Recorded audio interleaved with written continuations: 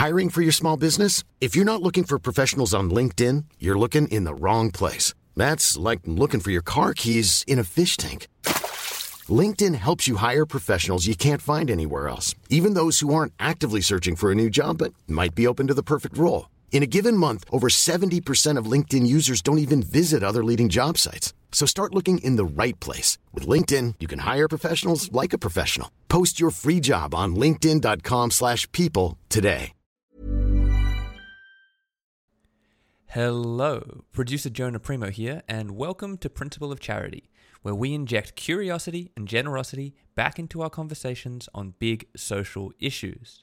Now, this is part 2 on whether or not we should embrace shame. The On the Couch episodes are Lloyd's unfiltered approach to the principle of charity, and in part 1, Emil really teases out the topic with the guests. If you missed that, I really encourage you to press pause, go back, and have a listen, as it will contextualize some of the conversation you're about to hear.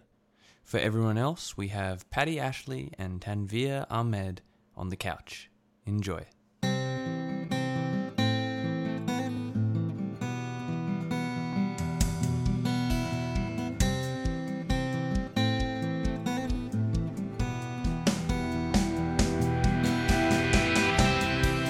Tanveer and Paddy, thank you so much. There was a great conversation with Emil.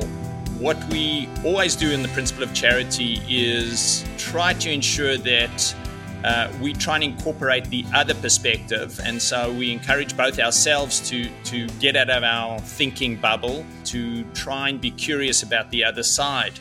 And so, Tanveer, I'm going to start with you. What are the 3 downsides to shame rather than the upside, bearing in mind you've written on the defense of shame? There's certainly poor ways of shaming, and Paddy's alluded to them.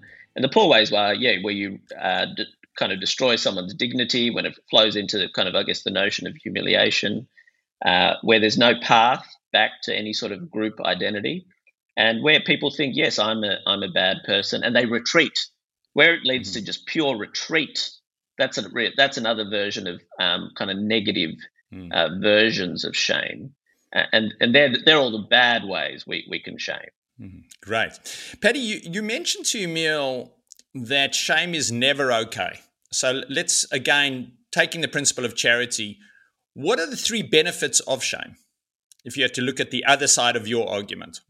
Well, again, the difference between shame and shaming, and I think shame itself is a regulatory emotion. If I feel really bad because I've hurt someone, it helps me course correct. That's definitely the primal benefit of shame. But I think we've taken it so far into a culture that wants to control other people by shaming them that we've gone almost in the shadow side of shame, in a sense, a Jungian term of this unconscious shaming in order to control others.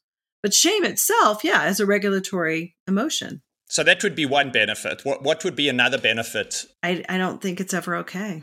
You don't? I can't do it. Like I said, the only thing I can see is that one thing is it's a regulatory emotion that helps us course correct, especially if we have good guidance around us that then gives us the direction of how we're going to course correct, but not to shame somebody who's feeling shame or who's done something inappropriate. I don't think there's ever a benefit to that. And a question to both of you, but I'll start with you, Paddy, then. How do I hold people accountable without shaming them? Well, there's consequences for our behavior, and what's the consequence of that behavior? And how I think it's really important to follow through. I'm not a permissive parent advocate at all. Let the kids be kids. No, there's boundaries and there's consequences for our behavior, but they don't have to be punitive shaming. They can be, leave your bike outside, it gets stolen. I'm not going to buy you another bike. I'm sorry that happened. And you'll have to figure out a way to save the money to buy another bike, but I'm not going to shame you for it and then go buy you another bike. You see the difference? And parents. Yeah, so it's more, what you're really saying is there's a behavioral consequence and rather than you are a bad person for leaving your bike outside. Exactly. Tanveer, getting to you, what's your view from a social or political point of view about how we hold people accountable rather than shame them. I agree with Emil to a large extent. Like our systems of justice, etc. I think are extremely advanced, and it's a big part of the success of countries like ours or the Anglo-European sort of system. So I'm not necessarily saying we would need to run away from that. I guess my broader thing is the existence of shame tells us a lot about some of the challenges of modern life. And they allude to, one, the place of the primitive and how we arguably suppress that too much in the culture. And many of the problems I see are linked to that. The other is the place of a moral language. So, for example, a lot of patients I see, it's really about where we increasingly don't have a language for suffering or adversity, and increasingly we get a more medicalized version of it. And that can be quite limiting. A classic one is, say, post-traumatic stress disorder. We've seen sort of a tripling or quadrupling of diagnosis in many Western countries, Britain and Australia, and I suspect in the US as well. And while, a great deal of that is to do with awareness and, perfectly legitimate, many patients I see, it's in part because they barely have a language, just the old religious language. Why do bad things happen to good people? Many of what is diagnosed with post-traumatic stress disorder overlaps with that. So that's another reason shame is so important to discuss and identify and talk at a deeper level, because it really illuminates all these deeper aspects of ourselves, why we have primitive aspects that we're losing a language for. We have moral aspects and we need a richer language to describe our experience and our pathology than we sometimes have. And we have yearnings for groups. Yes, we have these great systems around law and justice and citizenry, but we still have these deep yearnings for groups. And that they come out in very unusual ways now in the way we live now, especially with the online world. And the better we understand that and understand modern notions of shame, the better we can help people and encourage human flourishing and have better societies in a way. Okay. So let's take a practical example. There is a man who beats up his wife regularly, and he's beaten up his wife substantively over 15, 20 years, to the point where she's psychologically helpless, physically at risk. The judge sentences this individual to a period of imprisonment and says, when you get out, or for a period of time, you're going to have to wear a sign saying, I'm a wife beater. Is that a good thing or a bad thing? Yeah, it's a tough one, isn't it? Because, again, what are our groups now? So maybe in a tribal setting where there's a reintegration component, it's tougher in our society because we are sort of anonymous people just wandering around. And what groups are we actually directly connected to? Say you're in a tribe and say there was a set period where you had to do that for a couple of weeks, and then there was some other ritual to reintegrate you, then that may be a useful thing, right? But the way you've described that one, I'm just trying to think what their path back to reintegration is. Well, they wear the sign for a year. Yeah. It's possible, but does that stain them for the rest of their lives in the modern world? I'm not sure they can be reintegrated after something like that. There'll be images of them forever. It becomes a permanent stain. So it becomes a lot tougher. But what I would say about their punishment more generally is there should be an individual punishment, a legal public punishment. But part of regulating the behavior, there may be a group component. Like what are the groups this person is connected to? Is there a footy team they play for and are the men there, potentially able to regulate this man's behavior, by how they might ostracize him or treat him or then give him a path back. So there's a legalistic way, but there's also a form of social regulation that can be healthy. But the reality is many people in our society aren't necessarily connected to groups, and this person may be along those lines. So where somebody isn't formally connected to groups, you'll find even though people aren't formally connected to groups, they will still be connected in their minds to imagined groups. So they still may behave in some way to an imagined group. So that'd be interesting to assess. But the bigger point is, you can shame, but there needs to be a path to reintegration. But maybe that's really hard in today's world when you get a permanent mark. Now, that could be a Google link, that could be a picture, whatever it is. And that makes it that makes it much tougher. Paddy, how about you? Should this person have to wear the sign or not? I'm a wife beater. You can only imagine the cringing going on inside me right now with that question. Absolutely not. So I would say let's rehabilitate, because the wife beating comes from this person's shame. So this is the problem with our justice system, is we don't rehabilitate the reasons behind these bad choices these people make. We shame them more. So we're never going to make progress that way. I totally don't see it at all. So ideally, in an ideal world, which again, I'm talking about constructing something that's never been done before, that criminal would have to really face his own shame. After getting out, then what about restorative justice? How can I give back to the community? What can I do for women and, helping domestic violence change? See, so I'm doing something productive. I'm writing that new story. I've learned that, a lot of my behavior came from that I didn't feel worthy of love and belonging. So I'm going to beat my wife because that's just something I've developed over time. So wearing a sign saying that, to me, is the absolute antithesis of what I think would be productive. Even though, of course, it may benefit many other women.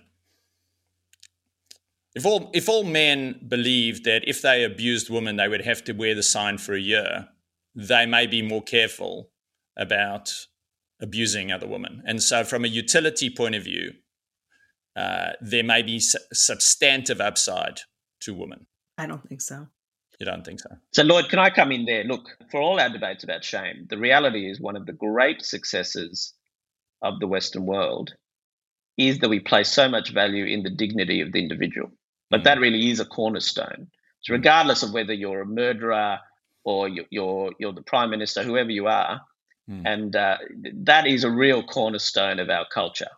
So in no way do either of us, and certainly not me, suggesting that should be diminished. Now, the broader argument around shame is that we elevate the individual appropriately in our culture, and that's a big part of our success.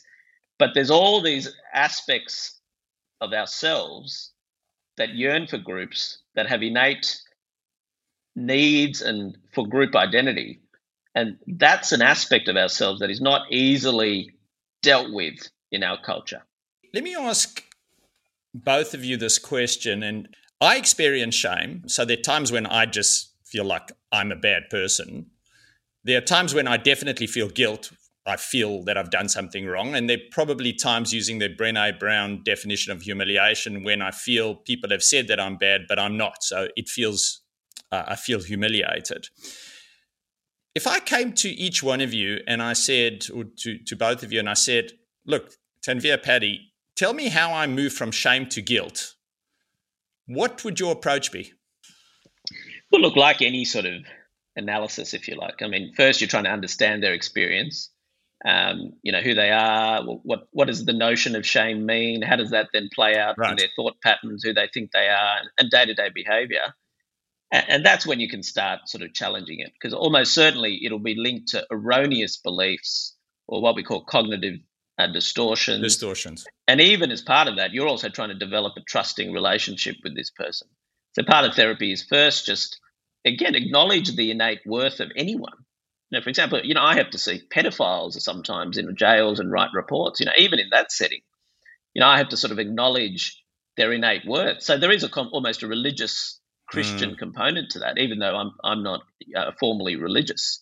Yeah. So I think that's part of any treatment, whether it's psychology or any sort of health professional, if you like. So it has to begin there, and then from there, that place of a kind of a love is where you tease out the meanings of this. And almost all patients, you'll find, they will start seeing a greater depth to how they attribute some of these terms and how they attribute the meaning to themselves and their relationship with others. Yep. And that's really the place of analysis. But I guess one of my roles is, we see people as individuals, and that can have limitations. So sometimes you need group rituals too. And that's partly where this shame discussion comes. So so that's the group work that you were referring to with Emil earlier. Yeah, they can't. Yeah, okay. Many of the people I see, they can't really get healing without some sort of group ritual. Yeah, that could be through their religious group or whatever social group, whatever it might be, and that's the limitation of sometimes that my treatment has. And it's real for me. So I've already got sort of two benefits from Tanvir's statement around myself. I probably got a whole batch of cognitive distortions and imagined groups that I'm worried about that results to my shame. Patty, how would you get me from shame to guilt? Well, most of my clients don't even know that they have shame. They come more in with the guilt, or again, it's the language. So I don't even use the word shame with my clients until I've really established whether or not that's going to be a trigger for the core shame. But if they came to me and said that, I've already got an idea that they understand shame to some degree. And I would simply point out the difference like I did earlier. Guilt is I did something bad. Shame is I am bad. So I'd love to help you tease out what this core belief that I am bad's about so we can, repair whatever you feel guilty about and not internalize it so much. Yeah, that's great. Let me come to putting both of you on the couch about your own shame. What are the areas where you feel a sense of shame? Patty, I'll start with you. Okay. I got a whole list. How much time do you have, Lloyd? Probably not time for a therapy session, but go for it. If you could give us the headline. Let me give you the bullet points. I was raised Catholic, very shaming, very punitive. You should be ashamed, shame. My father died when I was 11 of a sudden heart attack, and nobody wanted to talk to me about it. And so I had all kinds of feelings, and I felt a lot of shame because I had feelings I didn't understand and nobody wanted to talk to me. There's something wrong with me. So I decided I want to be a therapist and, give people a place to talk about things they want to talk about. But I end up barely making it through college, getting pregnant, getting married because I'm Catholic, having lots of babies because I'm Catholic, and then started therapy when I was 30 and was like, oh my gosh, what have I done? Get divorced, move across the country as a parent educator. Shame. Oh my gosh. Dealing with this deep core shame my whole entire life is why I'm so passionate about this work, because it's not anything I did. It's this idea that I'm bad. And boy, all of these things that happen to me that society deems bad reinforce the idea that I am. Thank you. It's hard to pull out of that shame spiral. I could go on, but I'll just stop with that. Thank you so much. And I'd like to come back to some of that. That's incredibly helpful. Tanvir, how about you? Where's your area of shame? Look, both sort of public and private. So, privately, obviously, there's all these ways you can be a better person, be a better father, be a husband, and how you might have mistreated people in the past. And, all those things play out. But I guess I certainly have an interesting dimension because, I'm in public area. It's often a classic one. And Emil alluded to this with cancel culture. I definitely feel like, arguably, I've been falsely shamed sometimes, where you write something, it's misrepresented, but that's the part that gets magnified, whether it's social media, Google links, etc. And that certainly happened to me in the past regarding things I've written in the press, etc. And I feel like it's been misrepresented. And then I've essentially been shamed because of that. I've also been accused of sort of journalistic misdemeanors and similar. You sort of get, these things. I'm probably an example that's felt the digital shame where, there'll be some sort of Google link and you sort of feel like it's not entirely representative of what happened or what you said.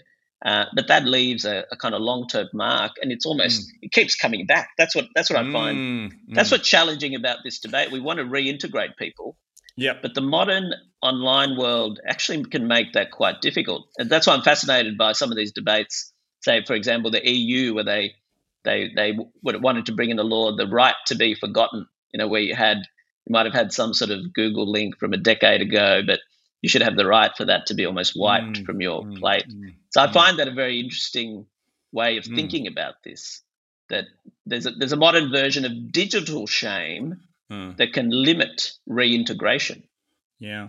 And That's really interesting. I mean, I assume, because it's in the public domain, and if you're not comfortable to talk about it, we won't. But this was sort of an allegation of your plagiarism. Is that right? Yeah, that's certainly one of them. But also in the past where I've written, column. I remember when I had a domestic violence column where I was alluding to changes in male lives. And to some extent, I was even talking about my father there, the challenges he had in migrating and rapid changes in women's roles and changes in the economy. So that was another one where I was heavily shamed, kind of for almost essentially being accused of making excuses for domestic violence. And I thought that was a huge misrepresentation. But, those, and even if it isn't, they stick, for example, where with accusations of plagiarism, and they sort of stick. And, they're in the, and while I've recovered, there's still a Google link. So sometimes it'll come up in the strangest of circumstances, even though it's from a decade ago, a long time ago. And how have you dealt with that? Because there's so much material on people who, have suffered public shaming on social media, and just the mental health impact that it has on them, and at times the unforgiving nature of it. It can, as you say, last for decades.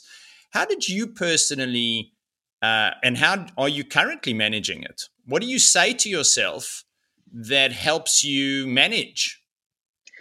Look, I think you just have to carry on. The reality is, my foundations are strong. I'm a psychiatrist, and that side has been solid along. So there's a public component that I think. Look, the way I think of it is this: if you're in the public, you need to think of that almost as a mining stock, or like kind of a tech stock.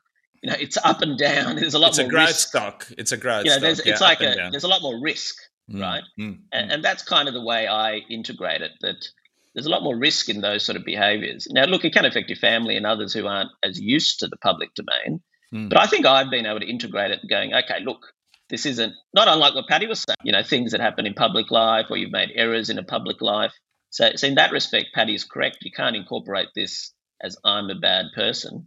And there are these unique aspects of being in the public lens that you almost it just comes with the domain. And I think anyone involved, even in small ways in public commentary or any sort of public work, has to accept those risks, that they may be misrepresented, that gets magnified through that lens. And you almost have to just get on and keep doing good work, and not let it get you down. But why is there the psychology of unforgiveness? I mean, because I don't think that's just a Western issue. I mean, it's in all the shaming cultures have it, that you are not forgiven.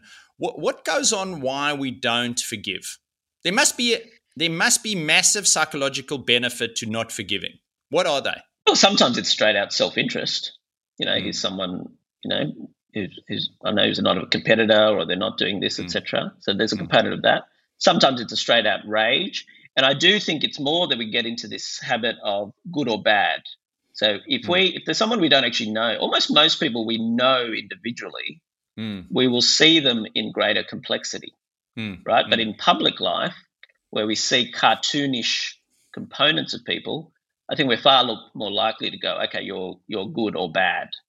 And that's when it's easier for us to completely ostracize or cancel someone or get rid of someone, where in our minds we can very much say, oh, they're the other, or they're evil. And I think there is a bit more of that going on these days. Do you think if we had just sort of got back to talking less, and I'm sure Patty will have very different views on this, but talking less about trauma, talking less about worrying about trauma, and just got on with that sort of old-fashioned dimension of get on with it, that we would worry less about shame? Oh, look, I think that would be simplistic. I think it's appropriate that we have a deeper language for our suffering.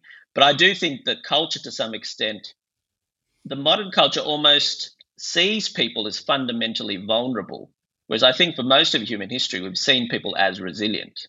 And this also overlaps with some of Emil's comments about being so sensitive to emotional harm, particularly for groups that we might see as vulnerable in some way. So that's the key thing I would say, that we need to be careful not to construct the human being as innately vulnerable when in fact we are innately resilient. We often talk in our show about the subculture of the particular discipline, and in your case, psychiatry. When do you think psychiatry should be more shamed? I mean, it seems to me, let me preface that as with therapy, psychology, even general practice in medicine, there isn't a great feedback loop from patients. And I sometimes feel that the professions, in this case, sometimes medicine, psychology, psychiatry, are not very charitable to patients in getting their feedback about how this therapy is progressing. I mean, people have been in therapy for 7 years. They don't go, you know what, let's review how this therapy is going. And the discipline should be allowing the patient to give some feedback. And in not allowing the patient to give feedback, it's not very charitable. So I'm asking you, in psychiatry, when is the profession needing to get more charitable with patients to get more feedback from them? Look, absolutely. I totally agree with you, Lord, there. I think psychiatry should be much more honest with itself. There's so much we don't know. Our diagnoses are quite grey. We've become too dependent on drugs. And we should go back to basics and help people understand their experience. And there is a big movement around this. And just be very modest about our knowledge and how we can intervene, and that ultimately it's our patients that help themselves, and we're kind of facilitators in that. And look, I think most good psychiatrists are that way inclined, but sometimes the way we project ourselves publicly is not accurate to how much we actually understand of the brain and of mental illness. So I think we've oversold some of our abilities and our knowledge. And as a result, you will probably get a whole batch of criticism because you've oversold. And appropriately so. Get ready for some more shaming. Paddy, in a similar vein to my question to Tanveer, when we look at the discipline of psychotherapy, what are the feedback loops that therapists are getting that help them understand whether they are actually benefiting the client or not? Well, there aren't any, and I agree with you. There ought to be some way for therapists to get that sort of feedback. I think a good therapist wants that. And again, my shame-informed therapy is all about that. It's relational, and it's about balancing power. So the therapist isn't all knowing, and the client is just the client who needs help. It's that relation where we're open for feedback, and we ask, how are you feeling today? We can even say, how am I doing? And I think it's really when we balance out that power and get out of the position of thinking that we know more and we're better than that organically happens. That's what good therapy is, in my opinion. I'd like to come back to your experience of shame and your openness about it, and just staying again with the vein of treatment. You've looked at yourself, you're working in the domain of shame. What stops you? Why does this still continue with yourself despite all your work? Why is shame still there for you despite, I assume, you've been in psychotherapy, you work on it? Why does it linger so much? I'm just aware of it, and I have tools, and I do what I need to do to refocus myself and regulate. Most people don't know how to do that because it's all unconscious. So they act out in certain ways that are really coming from this core shame, and they just keep repeating and repeating and repeating and repeating. For me, I'm shameless in terms of I know I have shame. And that's one thing. That's the other thing my clients love about me is, wow, you say that. Wow. And it's that twinning. It's that taking me down off the pedestal and making me human. We're all in this together. We're trying to figure out an awful lot right now regarding the human condition. And so, shame doesn't grip me like it used to because I'm very aware of it and I'm able to manage it.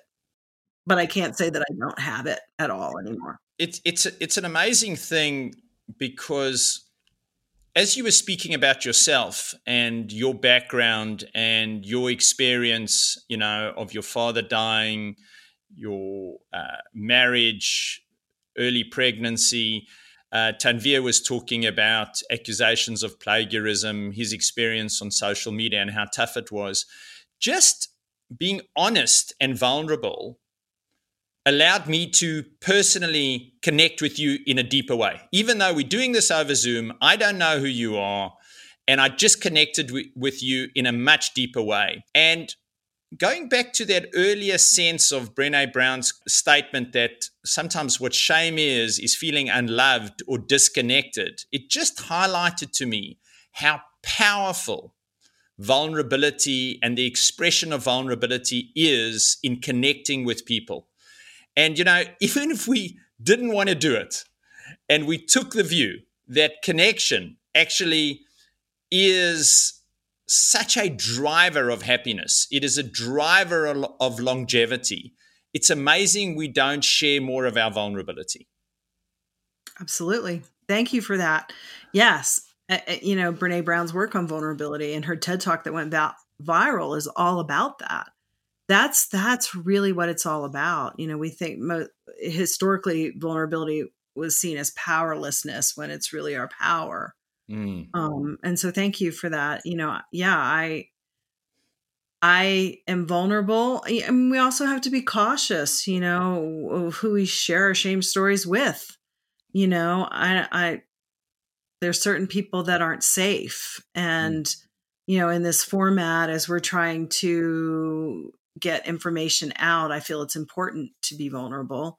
But there may be certain situations where we're not. And I think that there's a thing we have to balance out with that as well. In your practice, do you think that men are more vulnerable to feeling shame than women because they tend to compare themselves more, they're more competitive, or do you feel that the nature of discrimination, patriarchy makes women more vulnerable to shame? I think it's just different. I mean, historically, and of course, with all the gender fluidity, things are changing quite a bit. But, historically, it's been men feel shame around not being successful in the workplace and being able to provide for their family. Women feel shame around their body and their parenting looks and things like that. But I think everybody has some element of not feeling lovable in my experience. And we don't want to talk about it. Like Brené Brown says, not talking about it makes it worse. Everybody has it. Nobody wants to talk about it, and not talking about it makes it worse. Talking about what we don't talk about, often in my work with leaders, I find this for myself as well, it's easier for me, and I'm not saying it's easy, but it's easier for me to know myself and my feelings rather than my impact on others, my social impact on others. And I'm wondering for yourself, maybe we'll start with you, do you ever think about how you've shamed others and the consequence of that rather than you feeling shamed? Of course, yes. I'm laughing because my daughter, this is probably not exactly what you're asking, but the story that comes to mind is my daughter, who's now 42. I told her I never said, stop crying before I give you something to cry about. And she said, yes, you did. And I said, no, I didn't. And then I realized she was 9 years old when I started studying with Catherine Kersey, my early childhood mentor. And I probably did. I probably did the old school stuff. I mean, again, my work is really around the parenting aspect. So that's what I gravitate to in your question. And there probably is more other elements. Of course, I've shamed partners that I've, been in relationship with. Yes, I have, of course. And then it's always the repair. But I'm technically a kind of a nice person though. So it's not my nature. I was really lucky. My parents were very kind. They never really, my mom was very shaming and controlling, and you better not do that and stop that. But there was an element of kindness, particularly with my father. So I kind of have that, and I'm grateful for that. And so shaming is hard for me to do, but yes, I have done it. And having a psychotherapist on the show, I have to ask you a little bit about one or two upsides of personality disorders. So when I was thinking about it, I thought the only personality disorder I could think of that is avoidant of shame completely are narcissistic personality disorders. Is that right? I mean, do they just dismiss shame completely and immediately? And are they the one grouping of people who do not experience any shame? Well, I think it's one of the biggest defenses against shame. So all of the behaviors that develop are all just defenses against this unconscious feeling of I'm not lovable. So the narcissist is so defended that they can't even see. And then we'll go into, say, a sociopath, and they have, that lack of conscious. I see. Mm-hmm. My sense is, and we have narcissistic personality disorder, and we also have narcissistic traits. So, there's a spectrum of the severity of it, but typically I'm going to argue with you and make sure that I'm right and you're wrong. And I gaslight you because I feel so badly about myself, but I don't even know it. So doing a full circle, if I don't feel shame, if I never experience shame, it would be very hard for you to hold me accountable. Let's just take for a moment, and I'm not saying he is, but let's take the view that from some individuals that Donald Trump is a narcissist, and is there any way of ever holding him accountable because he doesn't feel shame, assuming that assumption is correct? Can I ever hold somebody who never experiences shame accountable? Is it just a waste of time and we should just move on? You're asking such a hard question. I always say don't talk about politics and religion because I could say a lot about accountability. I mean, he should have been in jail a long time ago. What's the problem there? There's no accountability for all of the things that he has done that are crimes, and we're barely touching the surface. And then now what's going to happen? So I think, there's accountability for that, but somehow he's not being held accountable. And why is that? But he doesn't, as a human being at this point in his life, I don't know if he would ever feel remorse or a sense of self that we're ideally wanting to create in a better human condition, because he's so rigid in his behaviors and the things that he's doing. I see. So Donald Trump came to Patty Ashley, to your practice in Boulder, said, "Patty, I need some help." Where do you start with him? I wouldn't. Why? I only work with people who want to do the work. Maybe that's where I would say to him is, are you willing, or is this something you're really interested in? Tell me what you see. I'd have to, if he did, which is so hypothetically impossible, but if he did, that would be what I would assess first of all, is this, are you really willing? And if he isn't, he wouldn't be the right fit for me. Mm-hmm. Okay. Thank you so much, Patty and Tanveer. It has been an absolute pleasure. Thanks so much. Thank you, gentlemen. It's been a pleasure. You too, Patty. It was fascinating, so thank you. If you enjoyed the show, we'd love you to leave a review wherever you get your podcasts. It really goes a long way to helping others discover our conversations. See you soon.